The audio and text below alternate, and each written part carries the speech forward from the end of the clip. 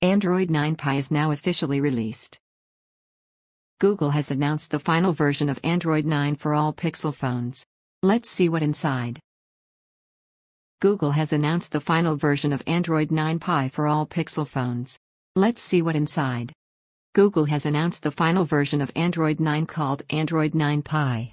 In several months they had released the developer preview version of Android 9. Now the final version is available for all Pixel phones.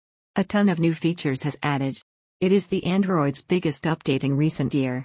They changed the native UI and as well also improved and implemented all new AI system all over to make better control of your phone.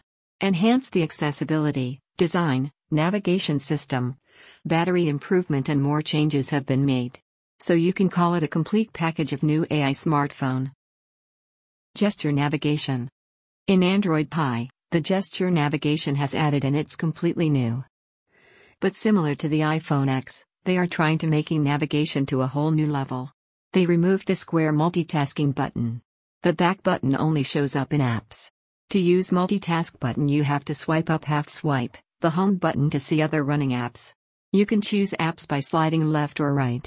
You can also use the home button by sliding left or right gently to choose another running app. At first, it's kinda tricky but later you will get comfort.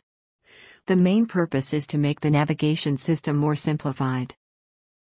Adaptive battery. This new battery saving system learns how you use your phone. Apps you use over time that prioritizes system resources to them. It will turn off background processing of the app that you use very few time or never opened. So basically it will save your battery and RAM space. Adaptive brightness. They also implemented the AI system and brightness control called adaptive brightness. You don't have to worry about changing the brightness setting again and again. It learns when and how much brightness you change at a different time. After that, it automatically adjusts. App Action. This new feature that predicts what you are about to do. For example, if you connect your headphone, a song or a playlist will show up in front or center of the app drawer.